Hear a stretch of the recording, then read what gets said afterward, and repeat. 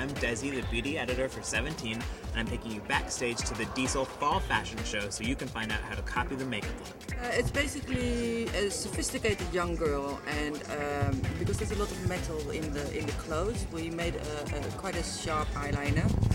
Within the middle, a strong metal powder. So, and the light is coming from above, so we've highlighted the nose, the bridge of the nose and the cheekbones. And underneath the eye there's a little stripe mimicking the shadow of the lash, which you see a lot in the 50s.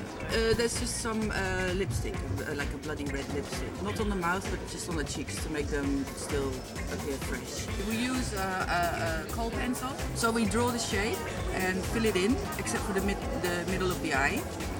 Then we fade it with a brush. Then we fill in the middle of the eye with the metal powder. So it still has a shape, a sort of roundness to it instead of a black hole.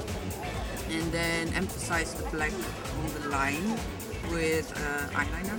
That's basically it.